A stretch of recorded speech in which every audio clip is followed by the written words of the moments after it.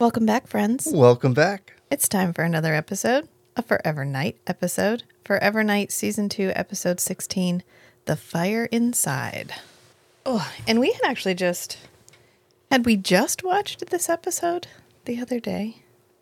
It was a few weeks ago. Yeah, I think I just put it on. But I have a very clear memory of this entire episode. Because it's a simple... Yeah. It's a very simple episode. I mean, it's not an elevator episode in that we do have a fair number of sets. But it's not one of those episodes where a lot of time passes. We're not going to the precinct, going out. We're not asking anybody questions. We're not investigating anything. We're just walking around. It's literally just pursuit. Yeah, it's pursuit the entire time. This is definitely one of those episodes where the flashback is far, far more interesting than the present day story. Yeah. I would watch a 1966 style episode where Nick helps slaves on the Underground Railroad. I would watch the shit out of that. I don't know that I have a lot of... I mean, of course, I feel for the plight of the people in the present day story. But it is not as compelling of a story as the past, as the flashback is. Right. But before we get too far, hi, I'm Rachel. And I'm Matt. And this is Come In, 81 Kilo.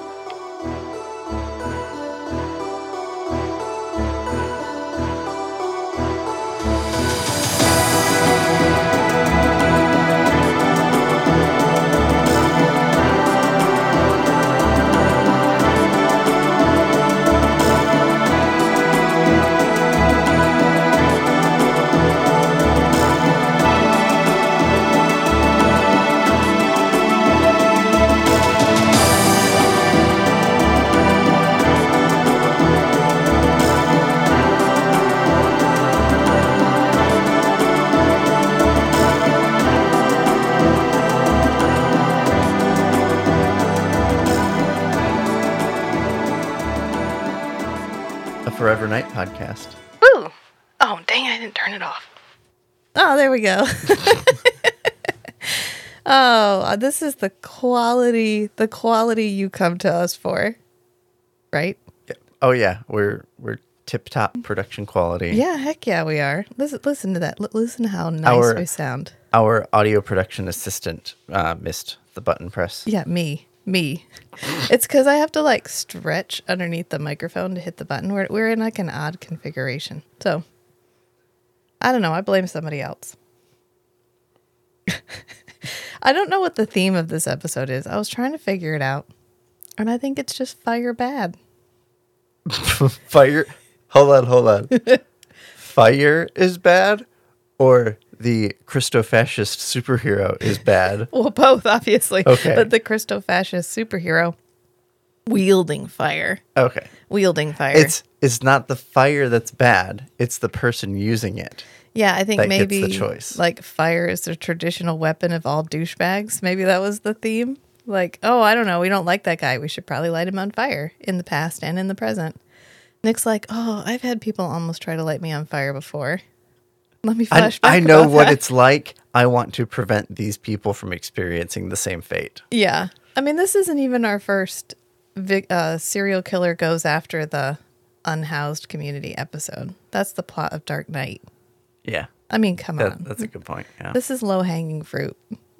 I mean, it's real. They are targeted more than... The term is less dead. They are less dead, which is horrific, but it's... they often don't have family. They often are hard to identify, or no one notices when they go missing. As far as the pressure to solve crimes. Yeah, the same thing happens with sex workers.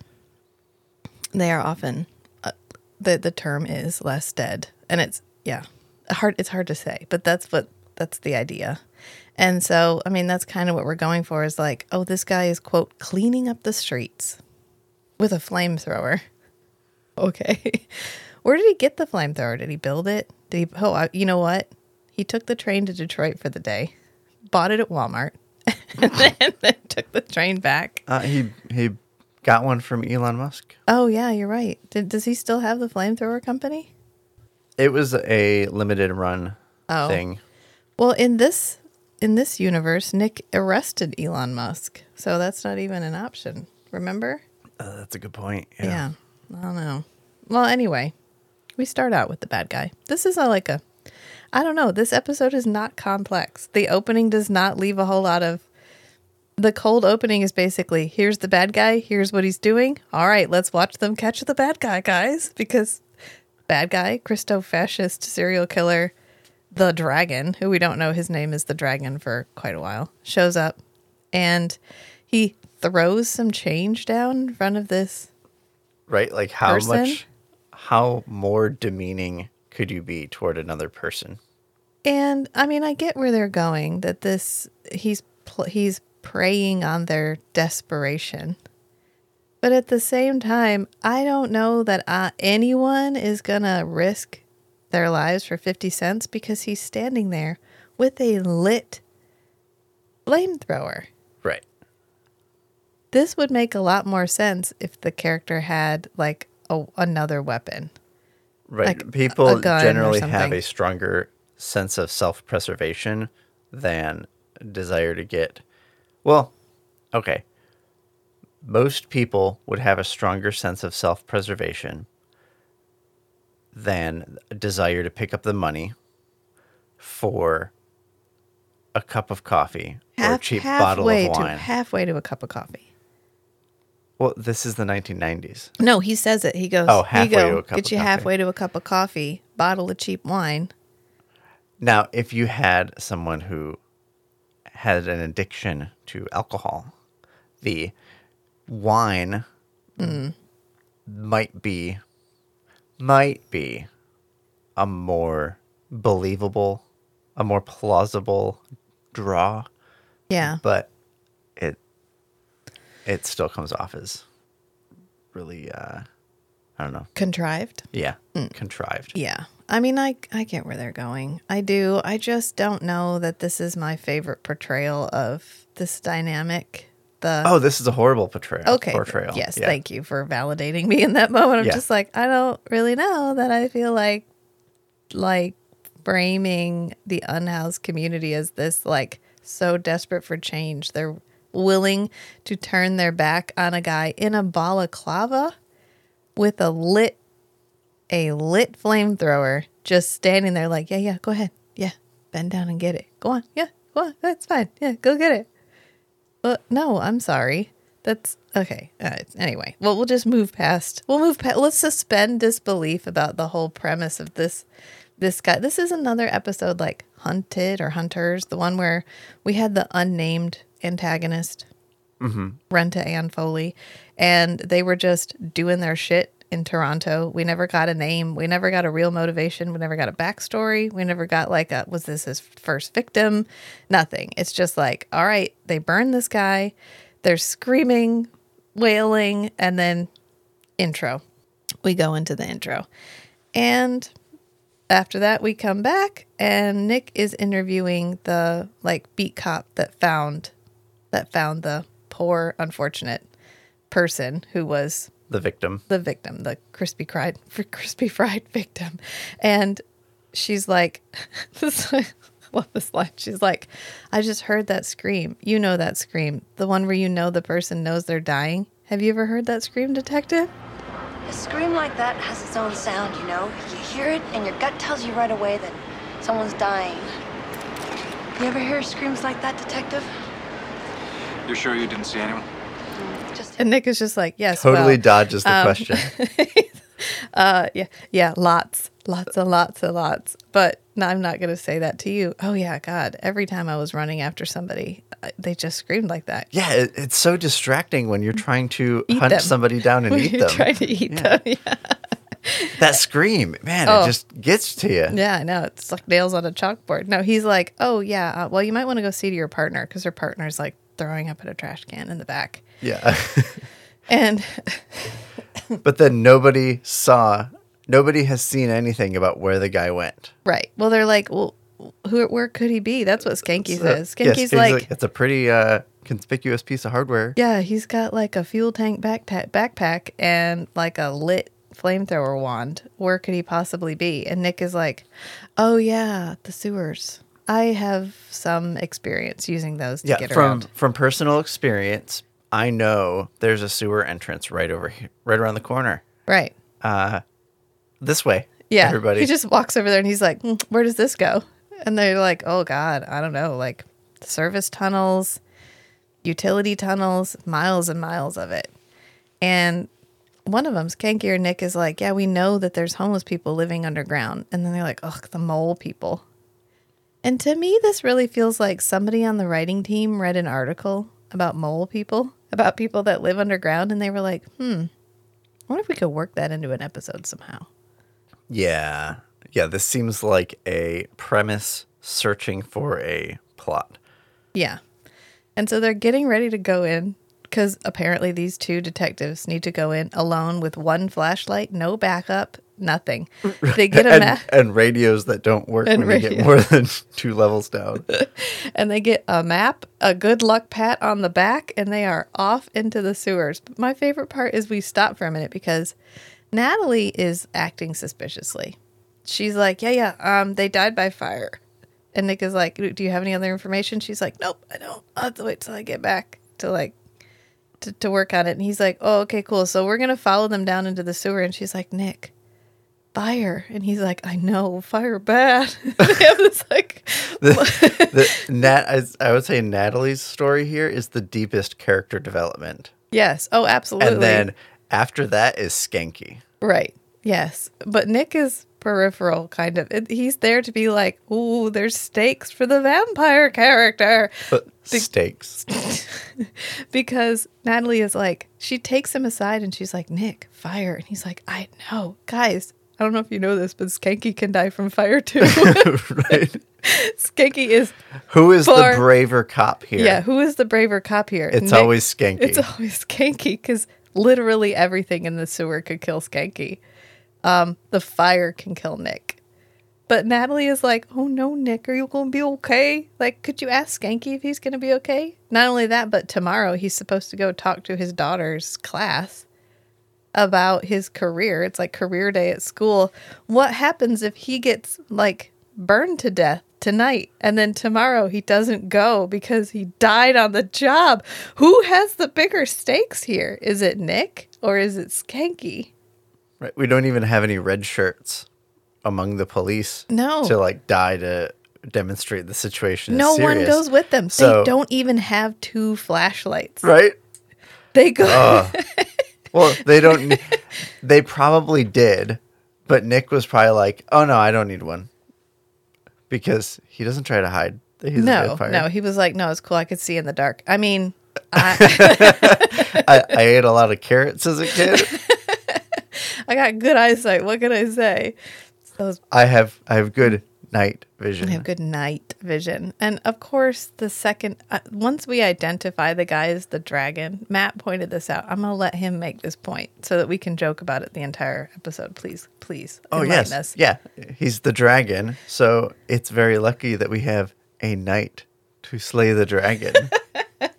So it's even KNIGHT. Our knight is facing his fear to slay the mighty dragon because, as we know... That's probably the other premise, looking for a plot. Yeah, that and fire bad.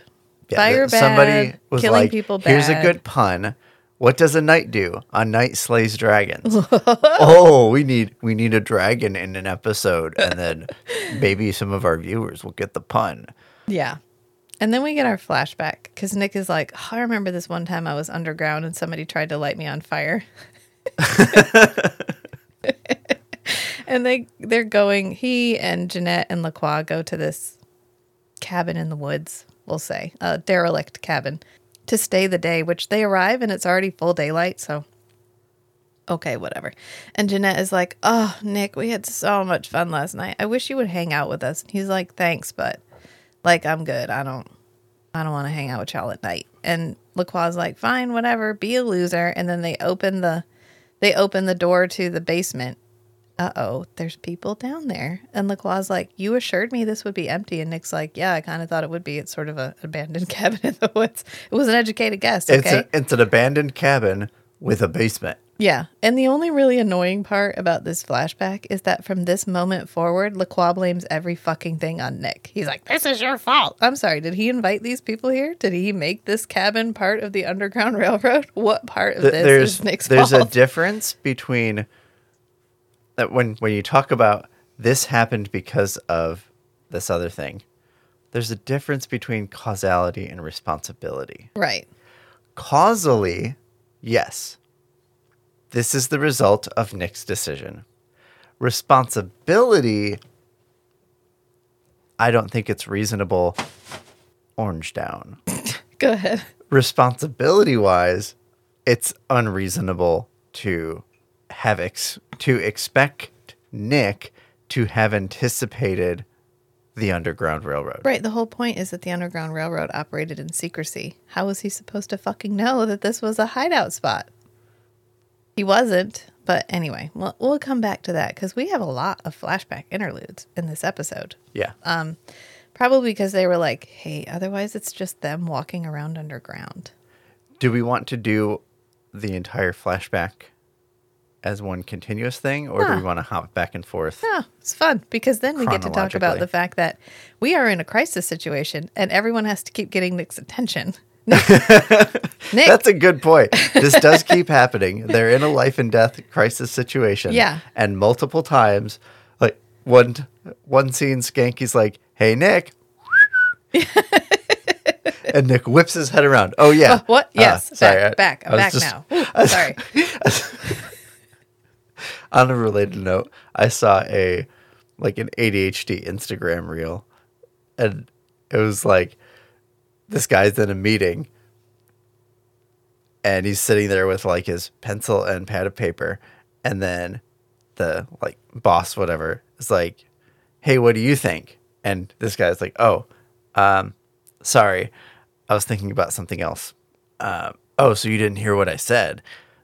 Okay, well, what were you thinking about? It must have been important. And he's just kind of like, okay. I was thinking that I haven't seen a mosquito in a while. That's kind of weird. Like. I remember this time I didn't see a mosquito. Yeah. So they go underground. We're underground.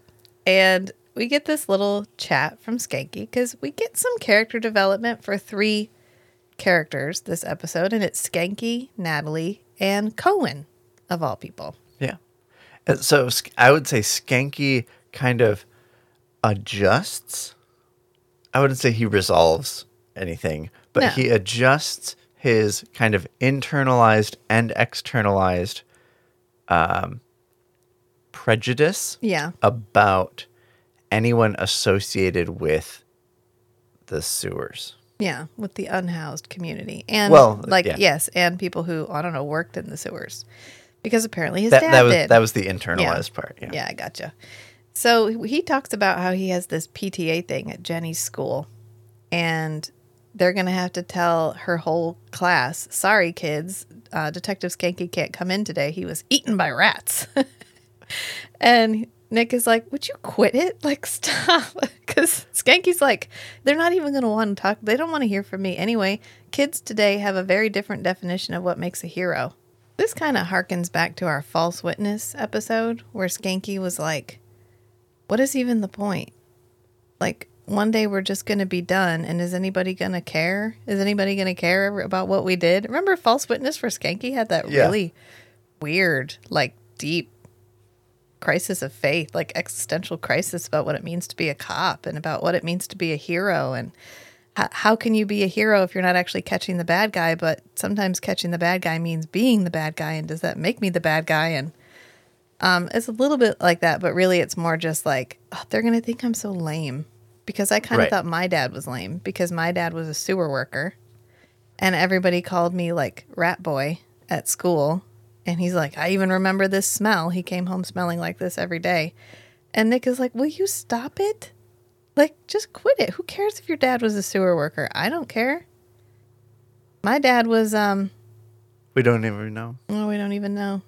He's like, man, I fought in the Crusades. How much doesn't get much worse than that? My dad has been dead for 800 years. Yeah, I don't. Sorry, I mean, I don't know. I think we are about. Oh, that's a spoiler-free life. Okay, so then we go to Natalie, and Natalie is she's like sitting at her desk, staring at the bag, staring at the. Oh yeah, I recognize like task paralysis. Yeah. Yeah. She's like, okay, Natalie, just get up and open the bag. So she gets up and zips open the bag, and she pulls out, and it makes like a slurpy, crunchy noise when she lifts it up. But it's like props to the props guys. Yeah, props to the props guys, because this like seized, burned hand, gross. It looks really good. That's gross. Yeah, it's sufficiently gross. It's a very effective prop. And she's like, oh, she sticks it back in and then zips up really fast, like, oh God, I can't handle this.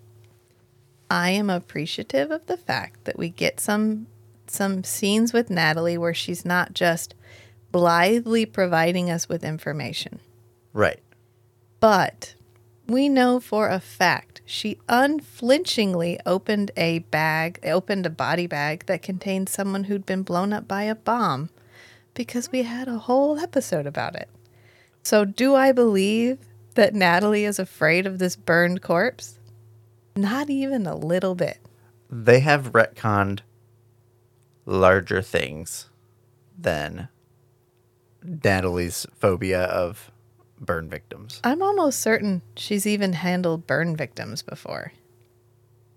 Because she's done the thing with the like mint gel, or is that another time where she puts it under her nose to get rid of the smell? I don't know if that was a burned body or if it was just an old body. Oh, okay. Yeah. So do I believe necessarily that she is completely overwhelmed by the thought of autopsying this body? Not necessarily. Am I willing to suspend disbelief because it gets us character development and time with Natalie? Yes. Yeah, it's nice to see her not being hyper competent. Right. Her just being like, well, I can't, you know what? I think I'm going to catch up on some paperwork. Because the next time we see her, she's just walking around with a stack of folders like, oh, there's this stuff that I've been meaning to do and I'm getting around to it right now. But then we go back and we see the dragon. I can't keep calling him the Christo-fascist superhero, vigilante justice douchebag. It's just too long, so we'll just call him Dragon. And he finds this lady who's doing laundry, and he burns her, and we hear her blood-curdling scream. And flame shoots up behind Nick and Skanky. Yeah, and they're like, ah! And so they go to try to find this woman. But of course, fully expected Nick to just pull up the sewer grate, like rip it out of the concrete, and then drop down. Yeah, no. And be like, Skanky, you go around back. Well, then we don't have time to meet our third character who roams around, because they're lost, right? The map is not accurate, and they're trying to figure out how to get to where they heard this. But it's a maze. They don't know what to do. And their radios aren't working underground. So they're walking, and Nick senses someone following them. And he literally stops and goes, somebody's following us. Does not explain.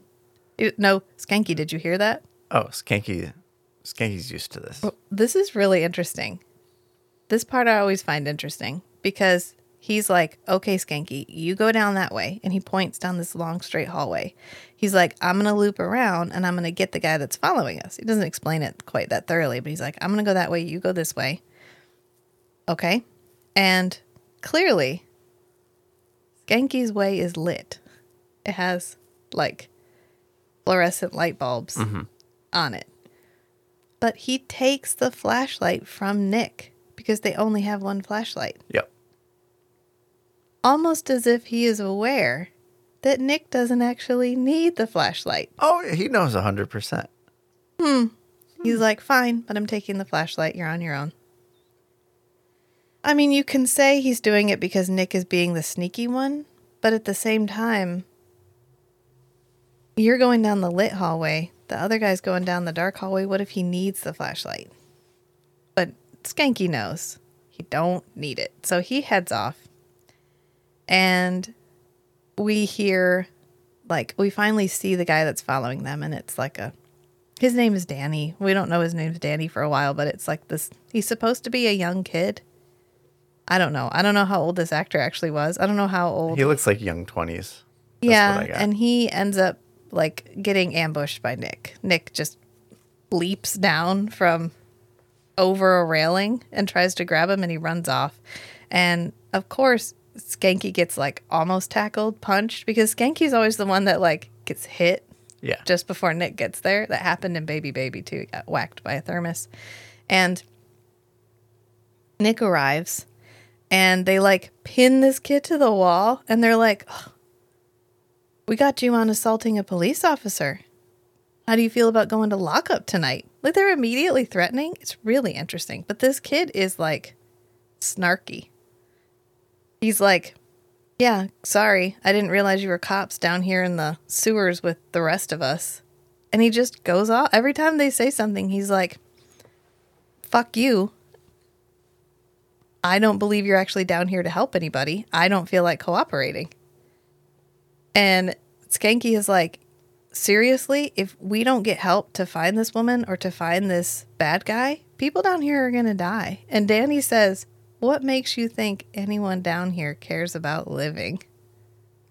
Oof. Oof. And you hear like a faint heartbeat in the background, because I get the sense we're supposed to think that Nick is like subtly pushing Danny towards cooperation. But in what he actually does is push himself back into another flashback.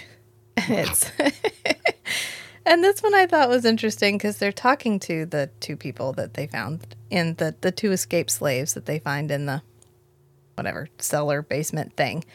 And the dad says, you know, we ran away because they were going to sell my son down the river. This is actually still a turn of phrase where we live, and it means to be betrayed. Oh man, he was going to sell me down the river. Mm-hmm. Hooray, rural South and the lingering effects of like long-term institutional slavery. I just wanted to point that out. I have heard that probably this week. Sell me down the river. And LaCroix is like, yeah, okay, I don't really care about your sob story, whatever. Anybody up for some lunch? And Nick is like, fucking seriously? You just spent the night on the town. You're completely fine. Leave him be.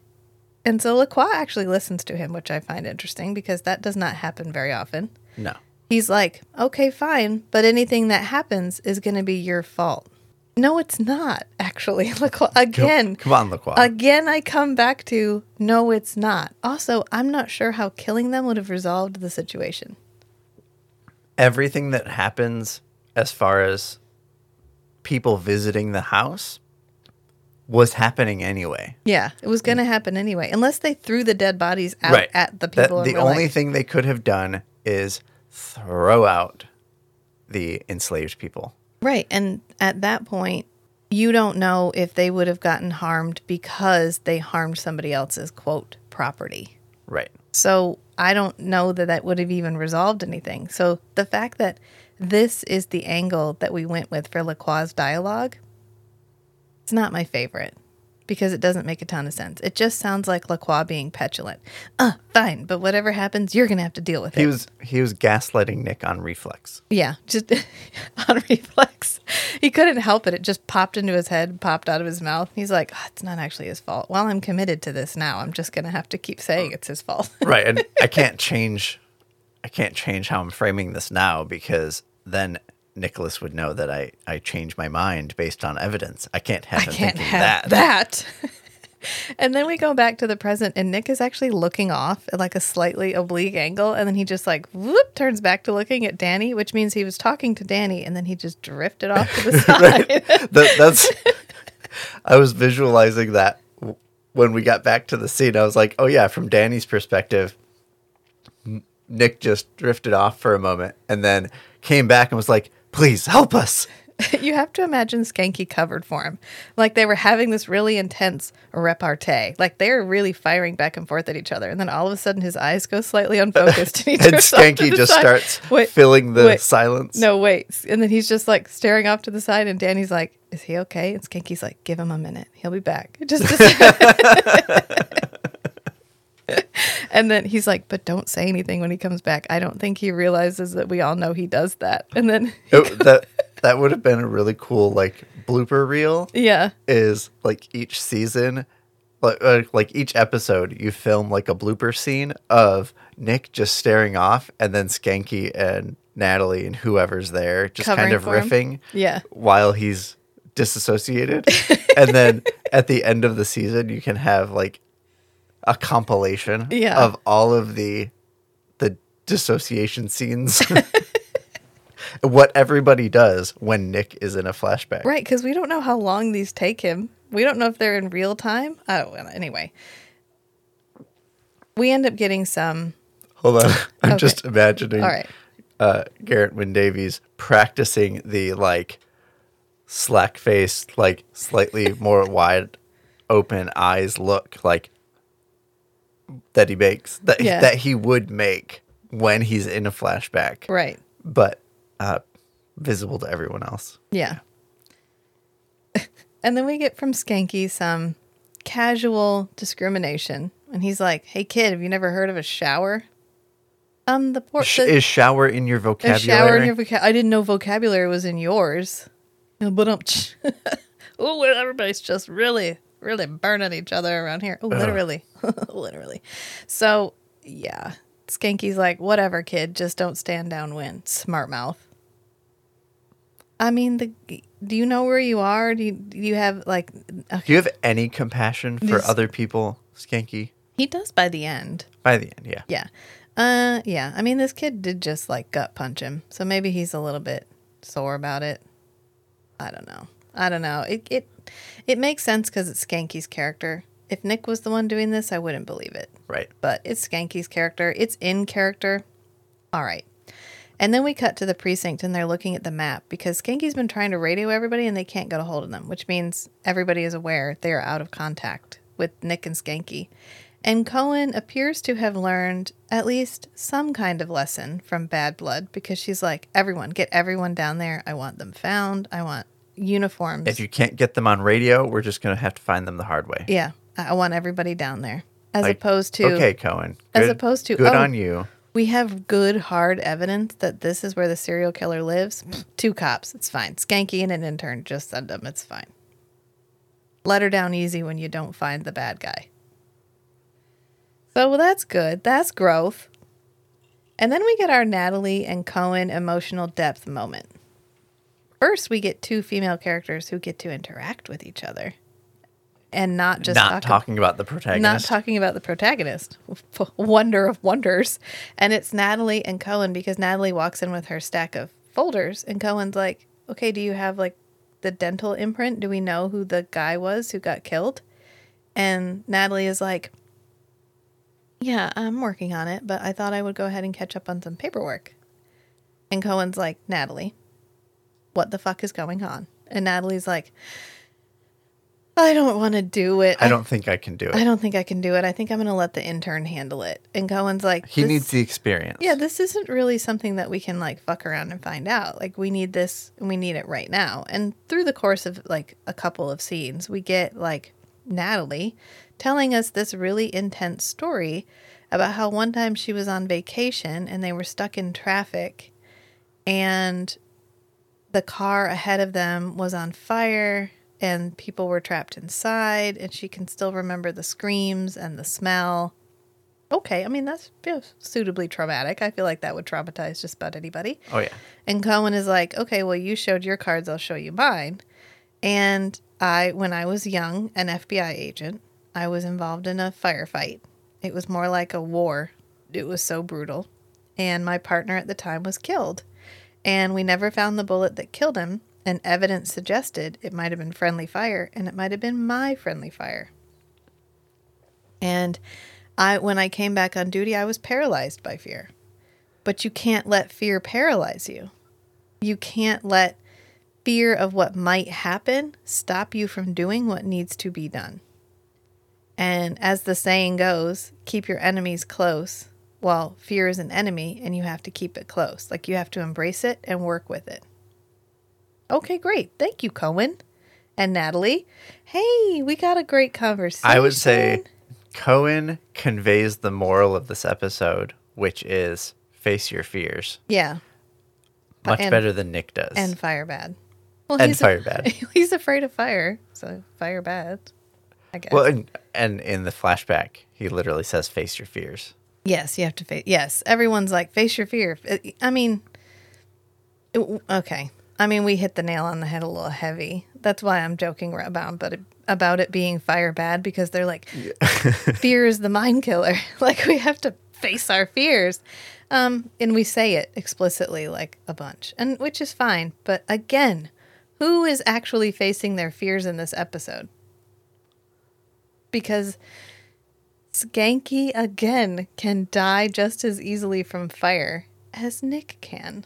Anyway, after we have this really emotional connection thing here happening between Natalie and Cohen, they find Maggie dead in the underground. And Maggie is the woman who is getting ready to do her laundry.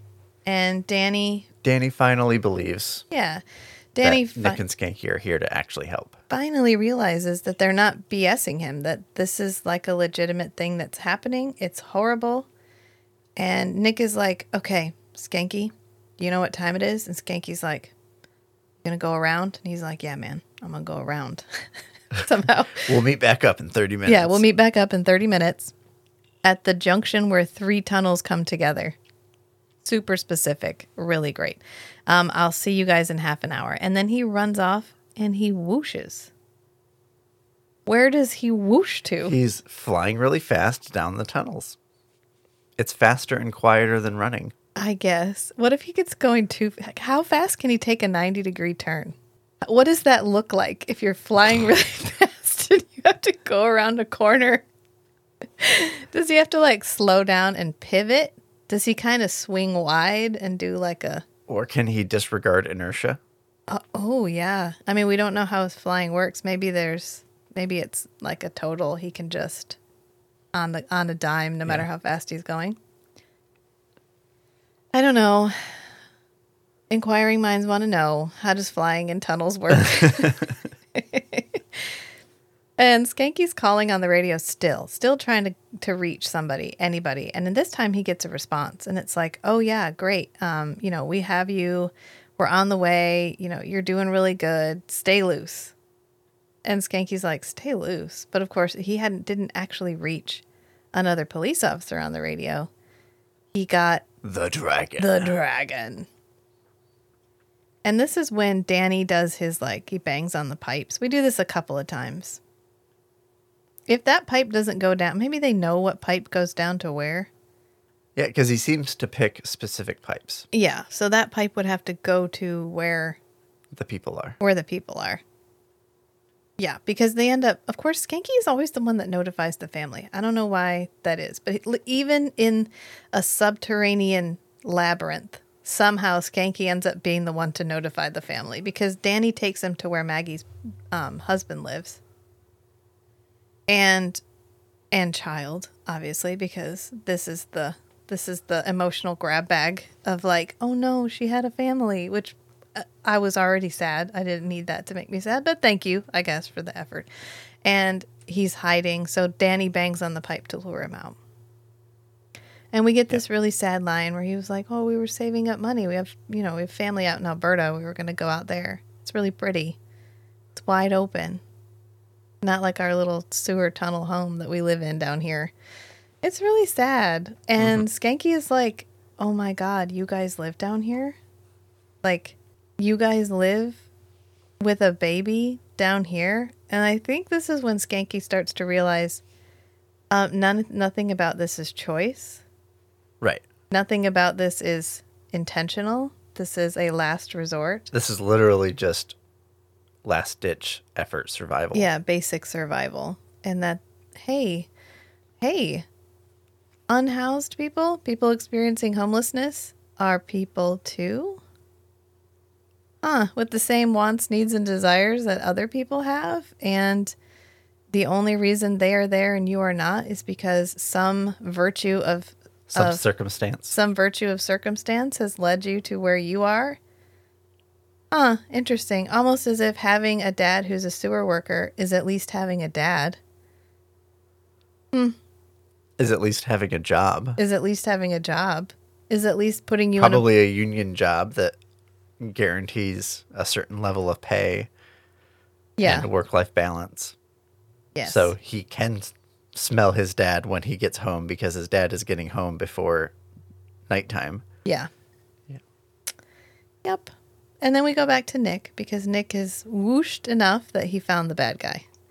I have to imagine it was like a ping pong. Beep, beep, beep, beep, beep, beep, beep, beep, and then whoosh, oh. Just pathfinding through the maze. Yeah, exactly. And then he finds him. And they have a little conversation because Nick's like, "Oh, it's sup, dude." The other guy's like, "Sup." And Nick goes, "Well, what's your name?" And he's like, "You can call me the Dragon." Look, I'm a Police officer, Detective Knight. And you? Call me Dragon. Dragon. Is that a first name or a last name? Job description. Hey, like life pro tip, if you ever find yourself naming yourself the Dragon, stop, seek therapy. Unless you have some real compelling reason to call yourself the Dragon, you have either ventured wildly into toxic male territory or you're a Christo-fascist superhero vigilante asshole. It's a red flag. It's a red flag. But when the guy said, "They call me," I was like, tater salad. I was on a roll this episode. You were on a roll.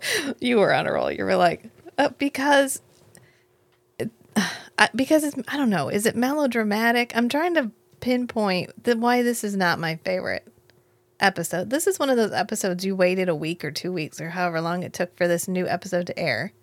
You sat down to watch it, and when you got done, you were like, "Oh, that was underwhelming." Yeah, I think the plot was a little shallow. And I'm telling you, the flashback is the most compelling part because he's in the middle of talking to this guy and he can't help it. He slips into a flashback. He disassociates for a second. And it's when the people hunting the escaped enslaved individuals arrive at the house and they're banging on the door and Nick answers the door. And they're like, "This your house?" And he's like, "I'm here, aren't I?" And they're like, "Can I come in?" And he goes, "Well, you're the man with the gun, so I guess you get to say what happens." That won't be necessary. It's your place? I'm here, am I not? You look around? Well, you're the one with the gun. I suppose that means you do what you want. And so they come in and they're like, "Oh, this place is kind of shitty, isn't it?" And he's like, "Well, I'm good at doing stuff." Because I'm handy. And they're like, "Are they here?" And, who? And he's like, "Who?" And he ends up hypnotizing them. And he's like, "They're not here. I think they headed up to Charlotte." Which means canonically, Nick's been in North Carolina. Hey. Rural North Carolina. Rural North Carolina. He does say it's 2 days hard ride from here. So he could be in South Carolina. Because he said they head up to Charlotte. Yeah. Charlotte Way. Up Charlotte Way. And it's 2 days ride. So depending on how far I'm not getting into depending on what direction. I'm not getting into another land speed debate with you. Oh, we already covered that when we talked about how fast the unladen and laden vampire could possibly fly and whether or not that makes it feasible to have a vampire airline business where vampires fly you where you need to go. And can he go underwater? Yeah, we're not getting into that again. I just choose to believe he's still in North Carolina because that means canonically they were in North Carolina. What big city would they have been near? Maybe Charleston. Because clearly Jeanette and LaCroix don't slum it. They're not hanging out in some backwoods small town. They're near some metropolis of some kind. I know this is a debate we're not having right now. And then he comes back. And I guess, I don't know, maybe the guy's been talking the whole time. Who knows? But he's basically like, "I'm an exterminator, And when you want to get rid of the bugs, you got to go for the nest. You got to get up underneath of them and burn them out. Sometimes you burn the building down. It's a risk, but you just got to do it." And you can't always take just the cancer out. Right. Sometimes you have to take a lung with it. Right. Wow, guy. Your metaphors. Jeez. Yeah. Who hurt you? Who hurt you? We won't know because this guy doesn't even get a real name. We don't even ever see his face. It's just a nameless, faceless bad guy that Nick has to overcome Slay his the dragon? fear. Yeah, in order to slay. So he's like, gotta get the nest. Bye. And he goes to leave. And Nick's like, oh shit, he's getting away. So he pulls the door off and like runs after him. But the guy's waiting for him and he ends up shooting him with fire. Burns his arm. And his arm is on fire. And he's like, no, on fire. Okay, so like, I have a question okay. about vampire mythology. Mm-hmm. How dangerous is fire? Are the vampires themselves flammable? Like, fire is dangerous because why? Because it will spread across their body? Or is it that they don't heal quickly from fire? What's the All right. What's the actual Okay. danger there? So if we or wanna- is it the like mystical purifying energy of fire? So if we want to reference things that have happened to Nick previously that involved fire, we had the episode for I Have Sinned where he leaps over the fire to save that lady. And he is able to leap over the fire, stand in the fire for a few seconds, and then jump back over again. And I would argue he faced his fear of fire then, but apparently it wasn't. You got to keep doing it. It's like rubbing over a rough spot. You have to renew that subscription. You got to renew the subscription to being able to be around fire, apparently.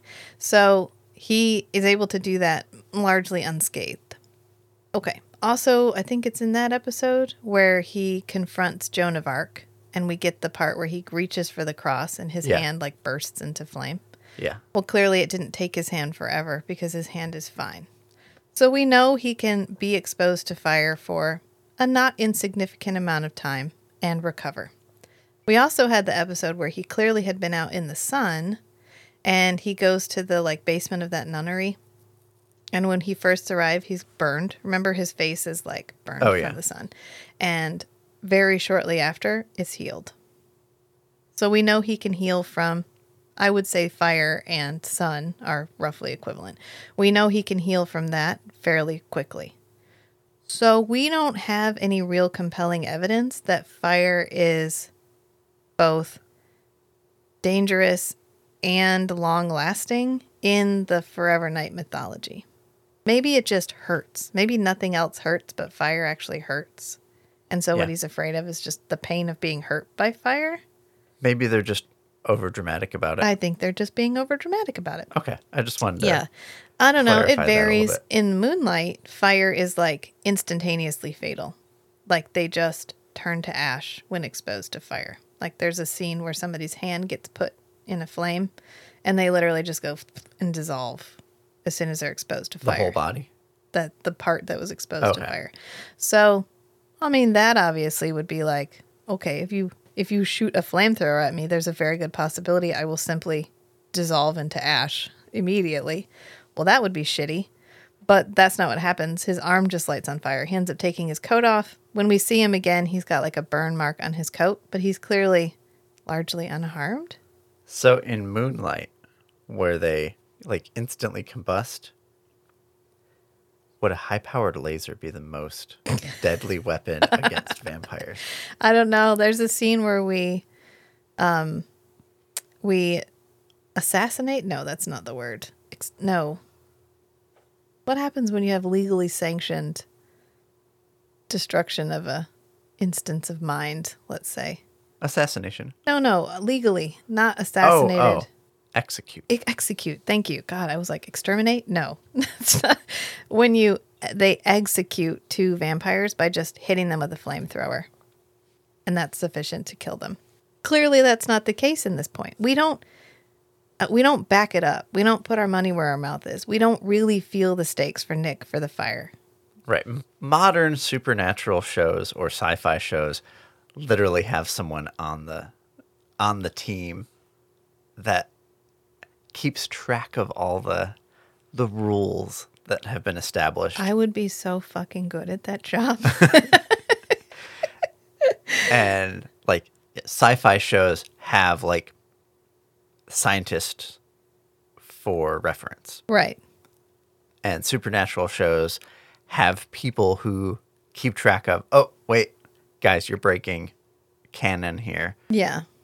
But I don't think that was a thing. This in is the just 90s. a good example of how in the 90s, I think I've said it before, but like right now, television shows are competing against an almost infinite number of television shows. And not only that, you're competing against a back catalog of television shows. On demand. On back demand. catalog.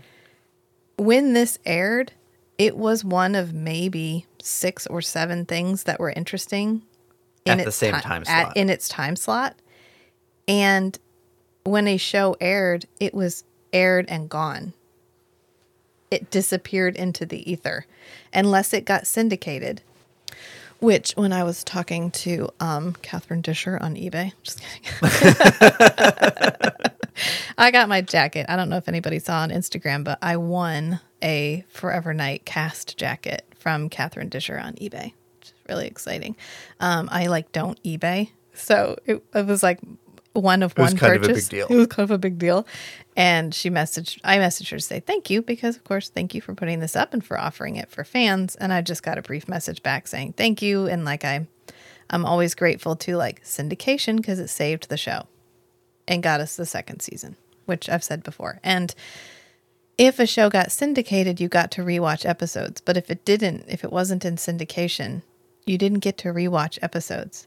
There was no competition. Nothing was driving people to have a continuously stellar television show. You could have a couple of bum episodes. People were still going to come back and watch it again.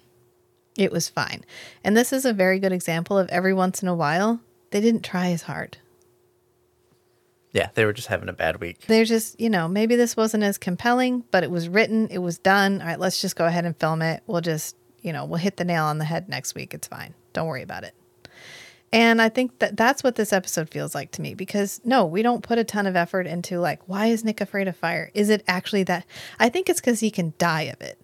If he gets burned sufficiently, he can die from it. Whereas if he could get shot an infinite number of times, and unless he happens to get decapitated by the bullets, right. He's not going to die from it. But fire can kill. Fire and wood and decapitation. So, I don't know. He's not afraid of trees. He's not afraid of splinters. He doesn't have to face his fears every time he runs into a forest. Can you imagine? Wood is the one thing that can harm you. And we've seen him just running through the forest with wild abandon. Yeah, he could trip and impale himself. He has every reason to be afraid of forests as much as he is afraid of fire. Putting that out there. Yeah. Yeah. But we come back because we also come back to the actual episode we're talking about because Skanky has finished breaking the news to Maggie's family. And now they're waiting for Nick. And Skanky is worried about his friend. He's like, I knew we shouldn't have split up. I knew it. I knew I should have told him this was not the time to go around. And poor Danny, is like, dude, you need to lay off the caffeine. It's making you a little type A. You're not going to be okay if you keep acting like this. And then, of course, we hear Nick, and he's like, I've been telling him that for years, as he walks down the hallway. And as always, great timing. Yeah, immediately he's like, sorry, I got tied up in conversation. And they're like, oh my God, is your arm burned? And he's like, this is a flesh wound. And he's like, okay, Danny, focus, listen to me. Do you have anything you could define as a camp or a nest or something like that? And Danny's like, well, I mean, there's no. No. Nope. No. And even if there was, I wouldn't tell you. Yeah. And Nick is like, listen, I'm not sure we have a whole lot more time to instill confidence in you. But this guy is actually killing people, as you are now well aware. And he's going after the nest wherever that is. He's on the hunt. He's on the hunt. So either you take us there or he gets there. But either way, we need to know where it is. And Danny's like, oh, fucking fine. And then we go back to the flashback. And again, they are now surrounded. Okay, so he ran the guys off. He convinced them that these guys had gone up Charlotte Way. Well, now night has fallen, and for some reason, LaCroix and Jeanette have not fucked off yet. They're all hanging out in the cabin after night has fallen. I don't know why. They have every reason to just leave. Right. But whatever. Yeah. But anyway, the guy on his way up Charlotte Way found the railway man. Yeah, I thought it would have been more clever to call him the conductor, but Okay. So, hang on. I got to refocus after that. So they're like, oh, I know you said they headed up to Charlotte, but guess who I ran into? The railway man. And they like throw this guy on the ground. And we have like a really long shot of this guy on the ground where he like rubs his head on the grass. And it's always weird to me because he less like, does this like settling into the scenery. Yeah, the timing on the edit cuts. Yeah, so it's a little weird. Yeah. And he's like, yeah, he said Oh, that maybe that's the Euro minutes. that the Euro minutes is this guy rubbing his head on the. Yeah, we ditched Euro minutes. I don't know. Maybe they. It's probably because it was a different network.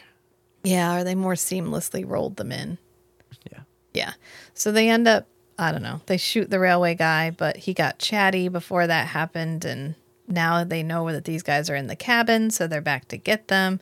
And Lacroix is literally like, this is your doing, Nicholas. Again and again, I say, not really. Nick did everything he could to try to get these people to go away and not come back. Maybe if Lacroix had used his fabled hypnotism skills, this would not have happened again. But here we are, and apparently it's Nicholas's fault, and Nick is like, yeah, okay. Which, I'm sorry, Lacroix, if you don't want Nick to feel guilty and to feel like absolutely everything is his fault, maybe don't fucking gaslight him so much into believing that everything is his fault. Well, is that really what Lacroix wants? Well, he's always like, oh, you're being weighed down by this guilt. You gotta let it go. We're not designed to feel guilt this way. You Maybe gotta that's let it what go. he's trying to, like, train. He's trying to condition Nicholas to... I'm sorry, I used the full name because I'm thinking from Lacroix's perspective. Lacroix is trying to train Nicholas to, like, build up the capacity, build up the skill for just dropping guilt. Well, then quit gaslighting him. He's giving him a whole bunch of things to feel guilty about and expecting Nick to be able to just let it go like he does. Has he ever met Nick? He's working on him. Okay. Nick is a work in progress. 800 years, yeah. Yeah.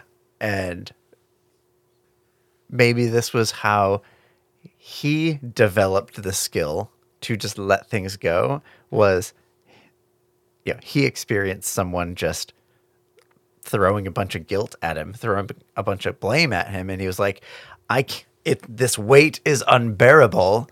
I just have to let it go. Oh, that feels great. I don't have to hold on to this guilt. Great. Okay, now, man, Nick seems to be like really struggling with like holding on to the blame. I just need to overload him with an unbearable weight of guilt so that he can learn to just let it go. But Nick's capacity to carry a weight of guilt is probably much larger than Lacroix's. Yes. And so he's still holding it. 800 years of guilt, of blame for all these little things. And Lacroix's still like, man, let it go. You'll feel so much better. I can't wait till we get to Curiouser and Curiouser. Okay, so back to the episode. I'm not going to comment because we're going to talk about that at length in like 3 episodes. Okay. We're back in the sewers, and Skanky suggests to Danny that he use the telephone, bang on the pipes. And he gives him his handcuffs to do it with. And of course, Danny does. And then we see the dragon, and he checks which pipe the banging is coming from. And then he follows it, which means we inadvertently lead him to the nest. Which doesn't mean that he wouldn't have found the nest anyway. So it doesn't actually change the outcome all that much. It just means that the people are warned by the time he gets there. Right. And probably it improved the situation because Danny says there's about 20 people down there. Yeah. And a couple of families. And when they actually get down there, there's like 3 people. Yeah. They cleared it out. I mean, it was just the like immobile people. Right. If they hadn't done it, probably he would have found it anyway, but everybody would have been there. So it ends up being like a net gain anyways. But they have kind of a chat, and this is where we get Danny's line about like, oh yeah, Parents' Day. I remember that. Teachers lie to your parents lie to your teachers. That is, if your parents bother to show up and they're not too drunk or high to get there. And Skanky's like, aren't you a little too young to be so cynical? You got kids? What, is this a setup for a one-liner? Yeah, he's got a little girl. Name's Jenny. Tomorrow he's gonna make her real proud on Parents' Day. Yeah, if I ever get done with this honeymoon cruise. Parents' Day. Yeah, I remember that. Teachers lie to your parents. Parents lie to your teachers. They aren't too drunk or high to show up at all. Who needs them? Hey, kid! You're too young to be so cynical. Yeah? Well, everything sucks, so what?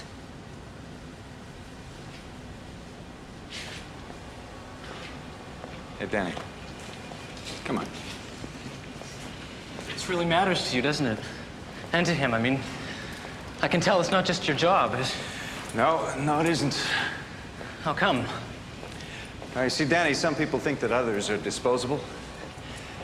You live long enough, you find out nobody is.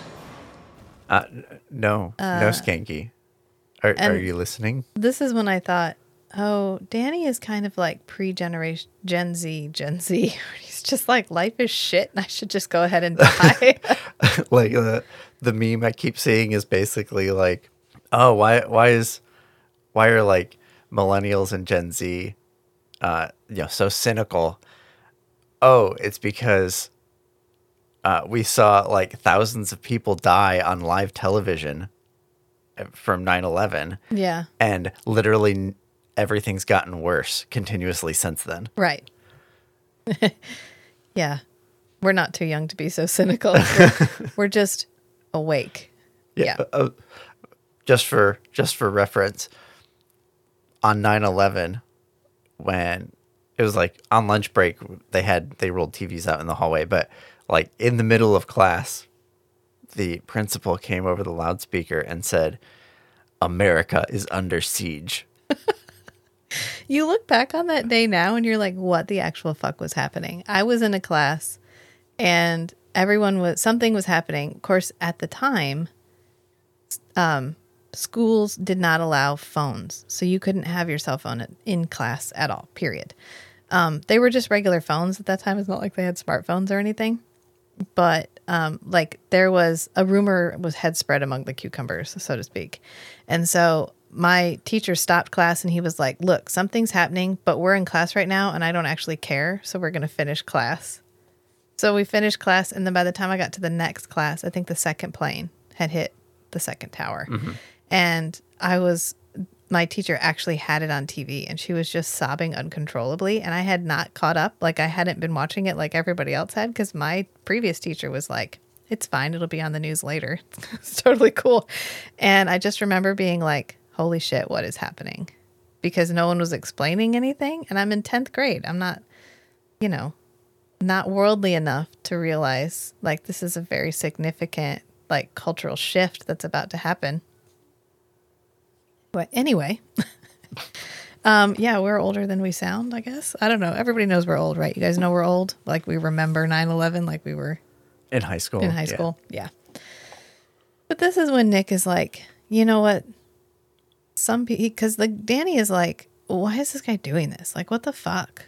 Well, this, I may be cynical, but I don't believe that we deserve to be burned to death by fire. And Nick says, some people just think that some people are disposable. But if you live long enough, you realize nobody's disposable. Which is really Nick's whole thing. Right. Nobody's disposable.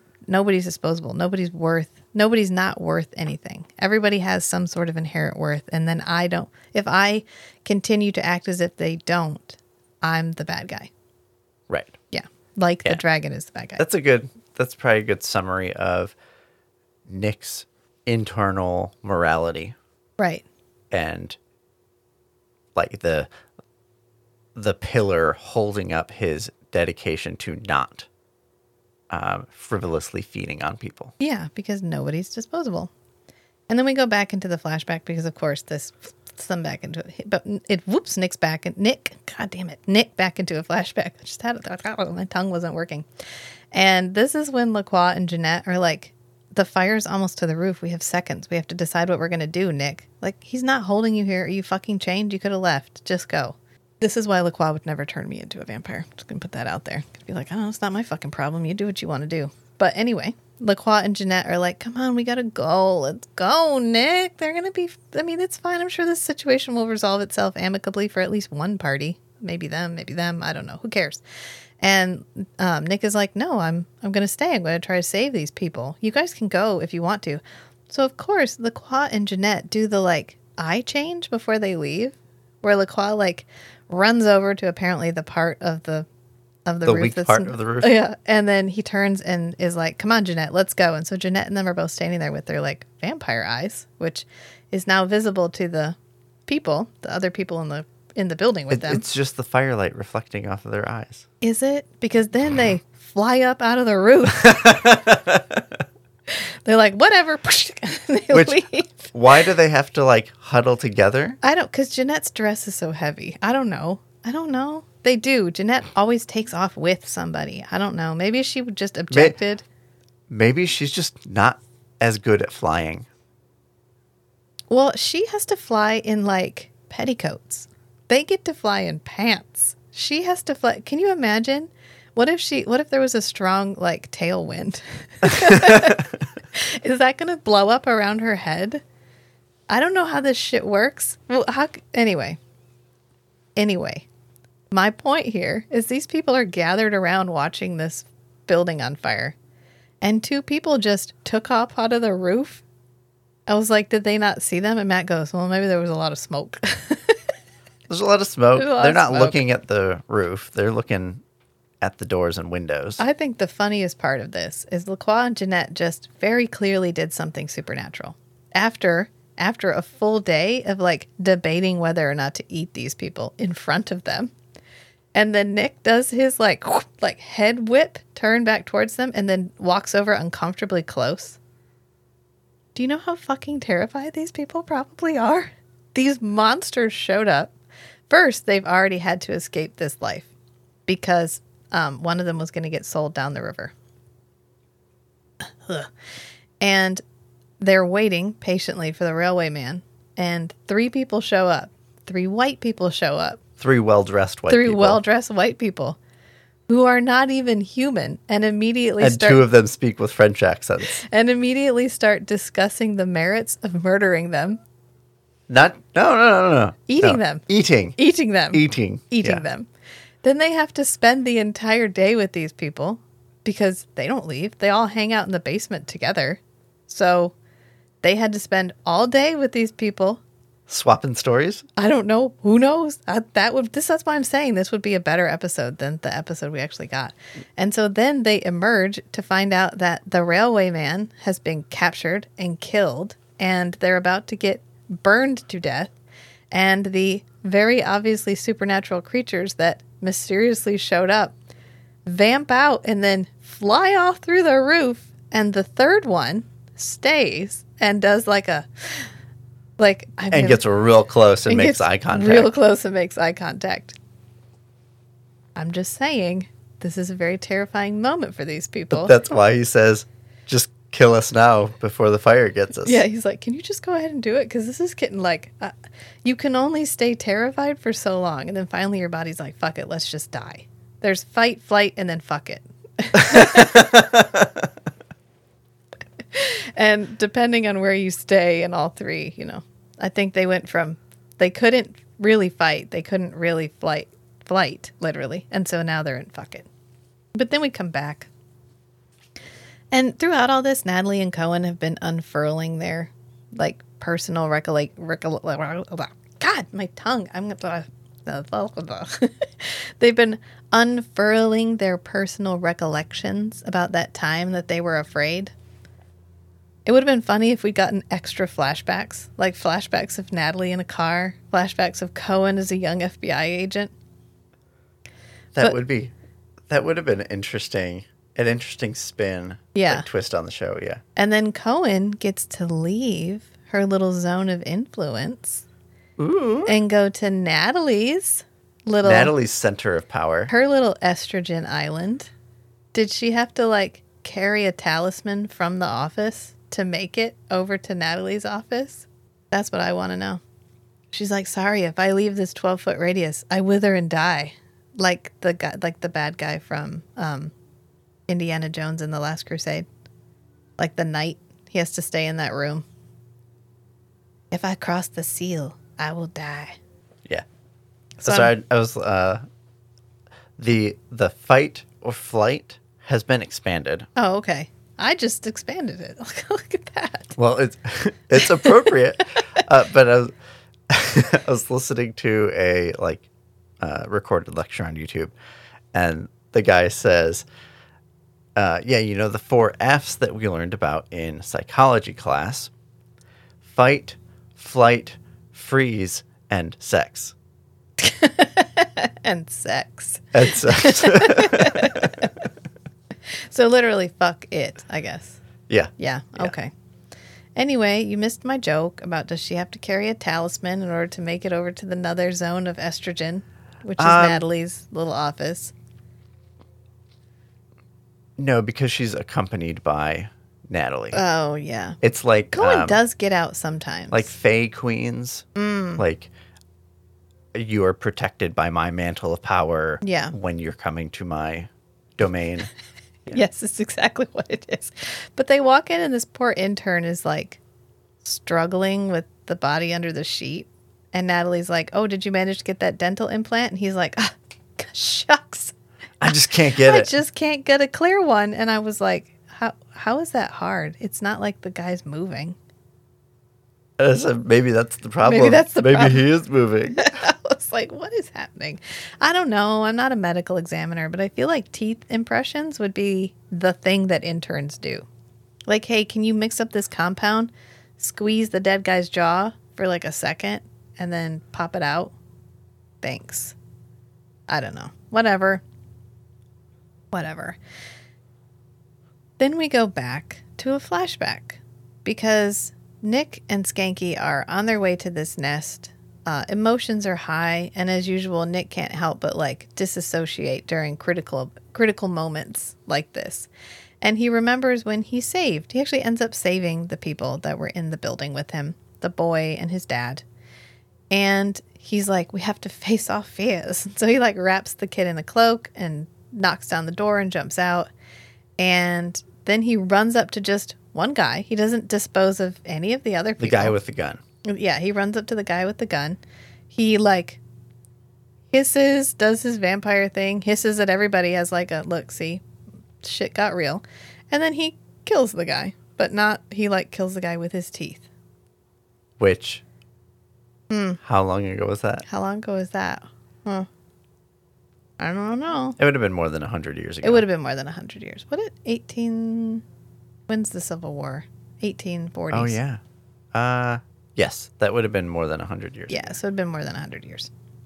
Can you look up the dates of the Civil War? Because I sounded really dumb just then because I didn't know. Sorry. I have more of an encyclopedic knowledge of fictional things. You think I'd know literally every house around us is flying the Confederate flag. I'm looking up the Underground Railroad. 1800 to 1865. Okay, yeah. So it's it's outside our 100-year range. So it's cool. He killed this guy. And the dad is like, thank you.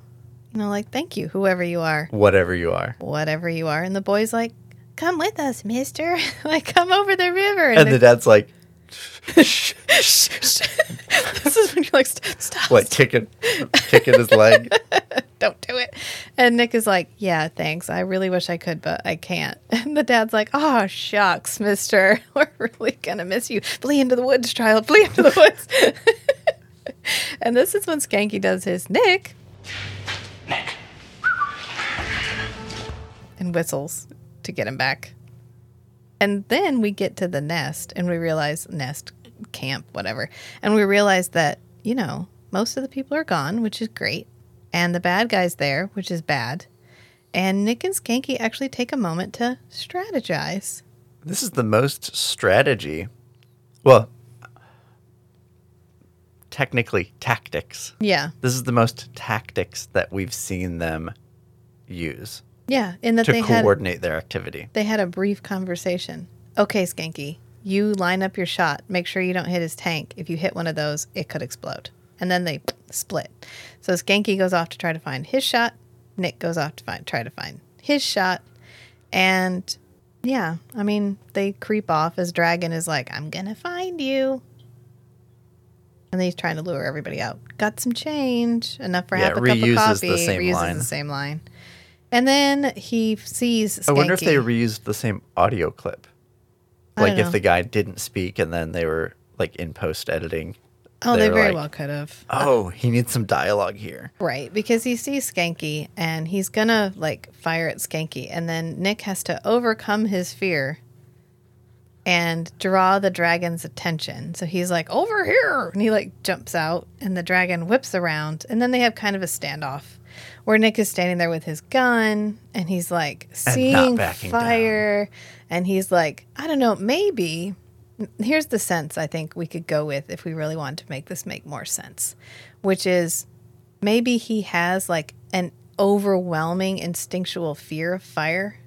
I mean, like, I can die by fire, but I don't think about how I can die by fire every time I'm around a fire. Right. Like an animal might. Like, right, but humans are attracted to fire, but maybe vampires, part of the transition is to add this instinctual fear.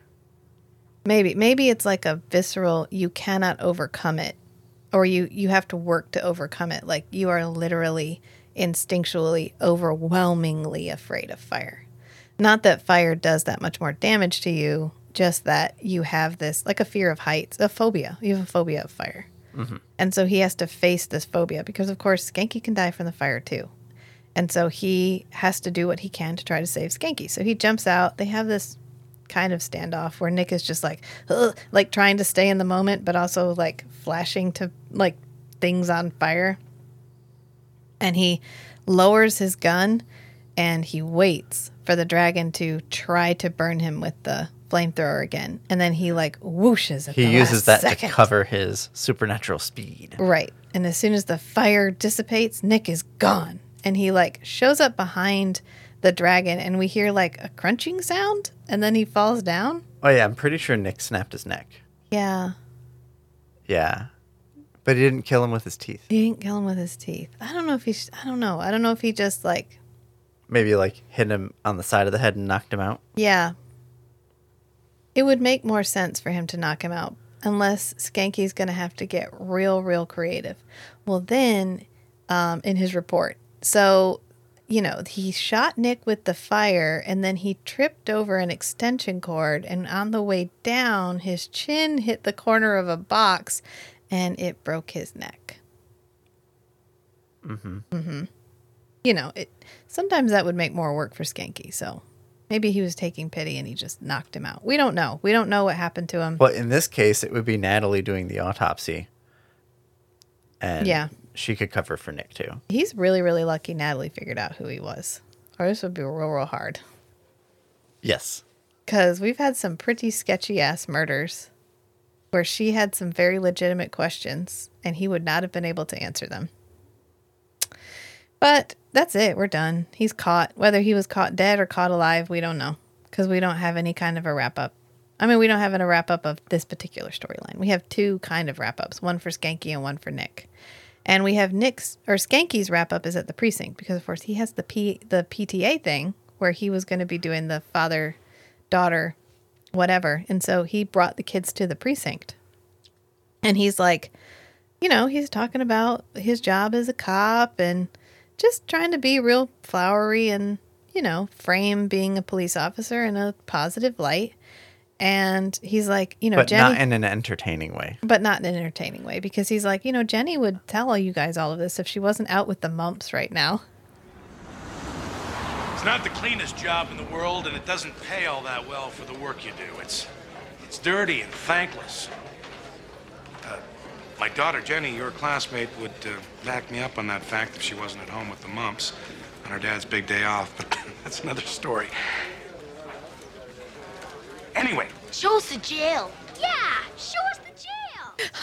Which is the running gag that they how, never show up in the show. I know. I love how consistent we were with that. I have no problems with that. I think that is amazing. The fact that we never, ever meet Myra or Jenny is just perfect because then they get to be tension, but they don't have to be a face. They just right, get and to they be... they get to be whatever the viewer imagines them to be. Right, exactly. And they end up shouting like, "We want to see the jail. Take us to the jail." And then Cohen shows up and she's like, "Listen." And they all stop talking. Yeah. She's like, "You're losing them." Yeah, she goes, "Officer Skanky is a hero. He saved a lot of people last night." Pay attention here. Detective Skanky is a hero. Last night he helped a lot of people stay alive. That right? Well, yeah, I guess that's right. Why don't you talk to him about that? And Detective Skanky is like, yeah, I guess I did. Okay, so who wants to go see the jail? Because Skanky's not in it for the external validation. Skanky does it for the internal validation. I respect this. The fact that being called a hero would make him feel uncomfortable. Yeah. He's fine with knowing who he is. He doesn't need other people to know who he is. He does crave some amount of validation because he has a wall and it would be nice to have a plaque on it. Right. He just wants to be known for being a good cop. But right. he doesn't want to be a hero for specific deeds. Right, but he isn't a good cop because he wants to be known as a good cop. He is a good cop and he wants other people to realize it. One doesn't follow the other. He isn't performative. He's focusing on the sizzle, not on the steak. Exactly. And then we have a wrap up with Natalie, which, guys, I think we need to check in with Natalie. I don't think she's okay. She's rearranging Nick's gas fireplace with a fireplace poker.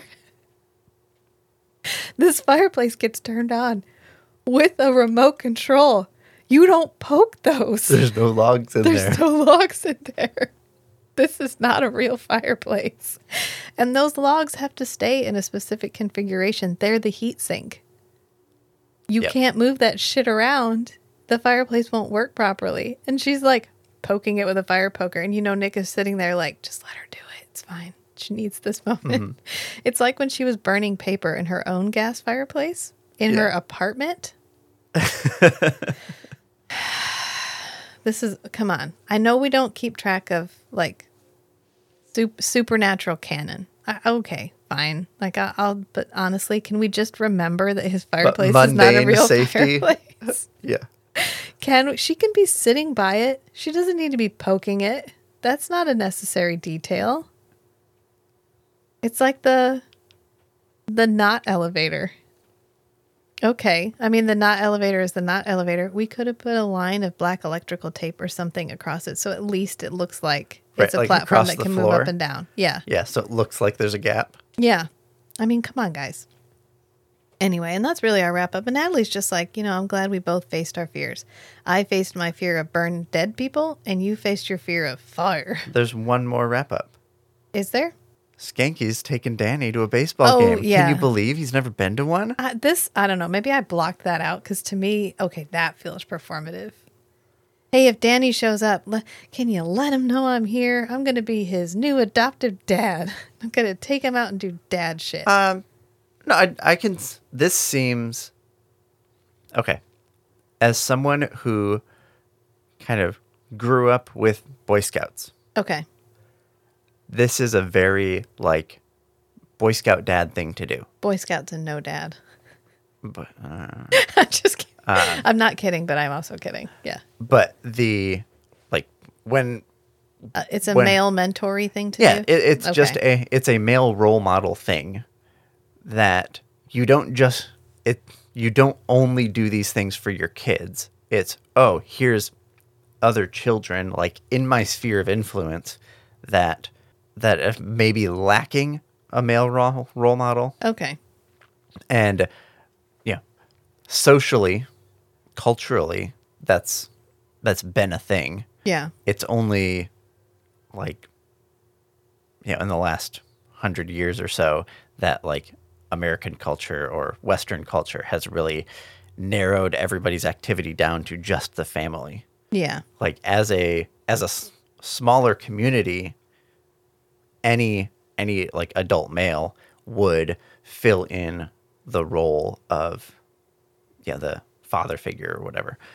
And so it's totally reasonable to me to see Skanky say, oh, here's a kid who is lacking this, and I can literally like make his life better. Yeah. I can teach him like how to be a better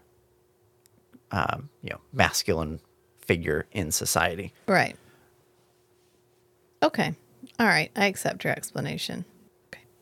Maybe that's just because sporting events were only used as a oops, I'm sorry thing. Oh, okay. Yeah. In my life. Yeah. Yeah. Like one time I think my dad like maybe hit my hand or something because I think I didn't close the toilet seat or something really stupid. And like it made me cry because I didn't like that. Who likes that, right?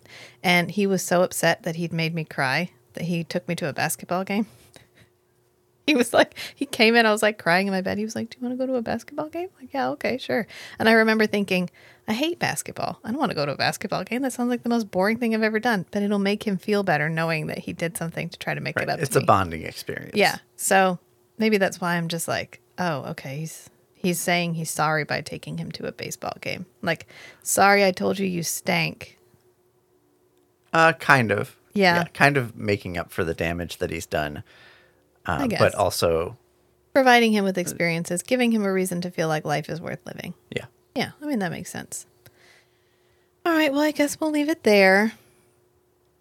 So in conclusion, fire bad, but face the fire. And maybe you won't have to face the fire again for another 20 some episodes. Foreshadowing? No, I'm talking about how he faced his fear of fire and crosses, ironically, and for I Have Sinned. And Gotcha. then now we have our, hey, did everybody miss that episode in the first season? Don't worry, we'll recap. Fire bad, but Nick can overcome his fear of fire in order to slake his thirst for justice. And slay the dragon. And slay the dragon, literally. Maybe literally. Maybe just incapacitate the dragon.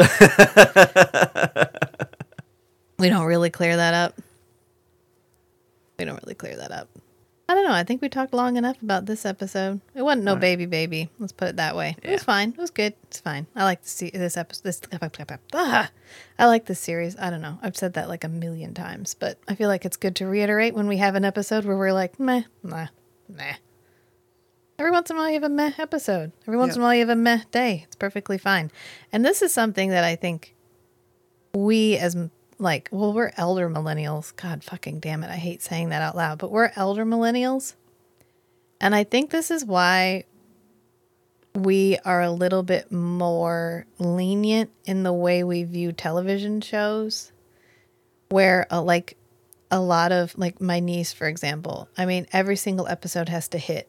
And it has to hit hard and it has to be brilliant. And you have to feel like the pace is building and the plot is building and the characters are building and blah, blah, blah. Whereas we can handle some peaks and valleys. I can be like, damn, that was a great episode. Meh, it was an okay episode. But that's fine. I'll watch it in the next episode, because we were more used to like some episodes were just perfect. Like Partners of the Month. Great episode. I have gotten so much mileage out of no eat in the last week. Now that Matt knows what I'm saying when I'm like, no eat. Great episode. This episode, meh, is a valley. That's all right. Yeah. Maybe we'll peak next week. We'll show up and watch it anyway, because the other alternative is like the 5 other things that are probably not sci-fi, fantasy, or horror. So... Oh, yeah, on TV in the 90s. Right, yeah. So anyway, I guess we'll leave it there again. All right. Until next time, friends. Until next time. Bye.